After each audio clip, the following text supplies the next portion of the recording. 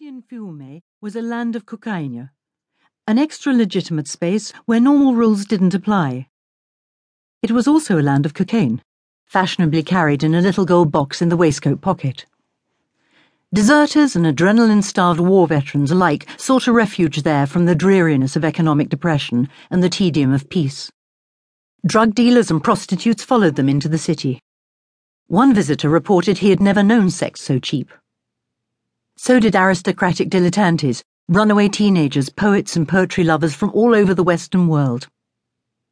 Fiume in 1919 was as magnetic to an international confraternity of discontented idealists as San Francisco's Haight-Ashbury would be in 1968. But, unlike the hippies, D'Annunzio's followers intended to make war as well as love. They formed a combustible mix. Every foreign office in Europe posted agents in Fiume, anxiously watching what D'Annunzio was up to. Journalists crammed the hotels. D'Annunzio was already a best-selling novelist, a revered poet, and a dramatist whose premieres were attended by royalty and triggered riots. Now he boasted that in Fiume he was making an artwork whose materials were human lives.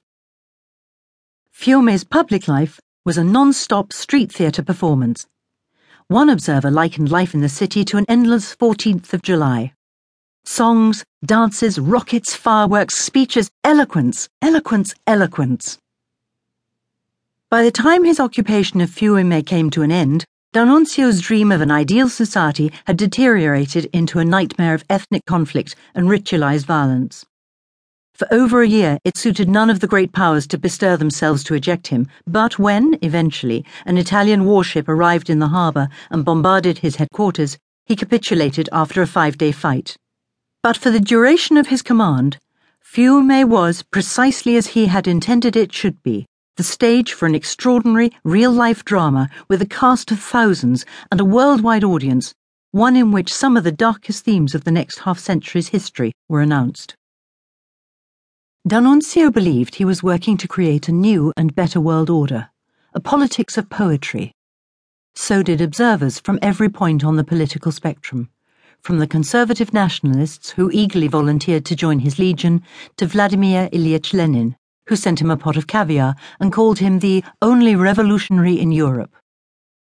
His followers saw Fiume as a place where life could begin afresh, rinsed clean of all impurities, freer and more beautiful than ever before. But the culture created there rapidly took on a character which, seen in retrospect, is hideous. Black uniforms decorated with lightning flashes, which made malign supermen of their wearers. Military spectacles staged as though they were sacred rites. A cult of youth which degenerated into licensed delinquency. The bullying of ethnic minorities, the never-ending sequence of processions and festivals designed to glorify an adored leader. All of these phenomena are now recognizable as typical of the politics, not of poetry, but of brute power. Later, Benito Mussolini encouraged the writing of a biography of D'Annunzio entitled The John the Baptist of Fascism. D'Annunzio, who saw the fascist leader as a vulgar imitator of himself, was not happy with the suggestion that he was a mere harbinger, preparing the way for Mussolini's Messiah. But though D'Annunzio was not a fascist, fascism was D'Annunzian. The black shirts, the straight-armed salute, the songs and war cries, the glorification of virility and youth and patria and blood sacrifice were all present in Fiume 3 years before Mussolini's march on Rome.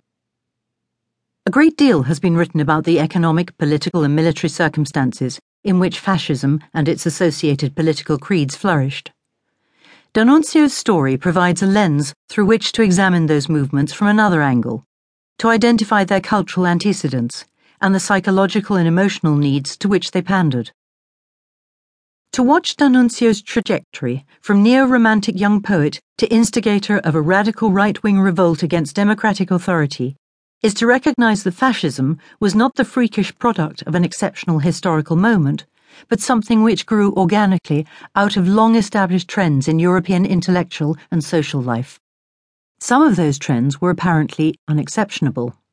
D'Annunzio was a man of broad and deep culture, thoughtful, widely read in the classics and in modern literature. He spoke for beauty, for life, for love.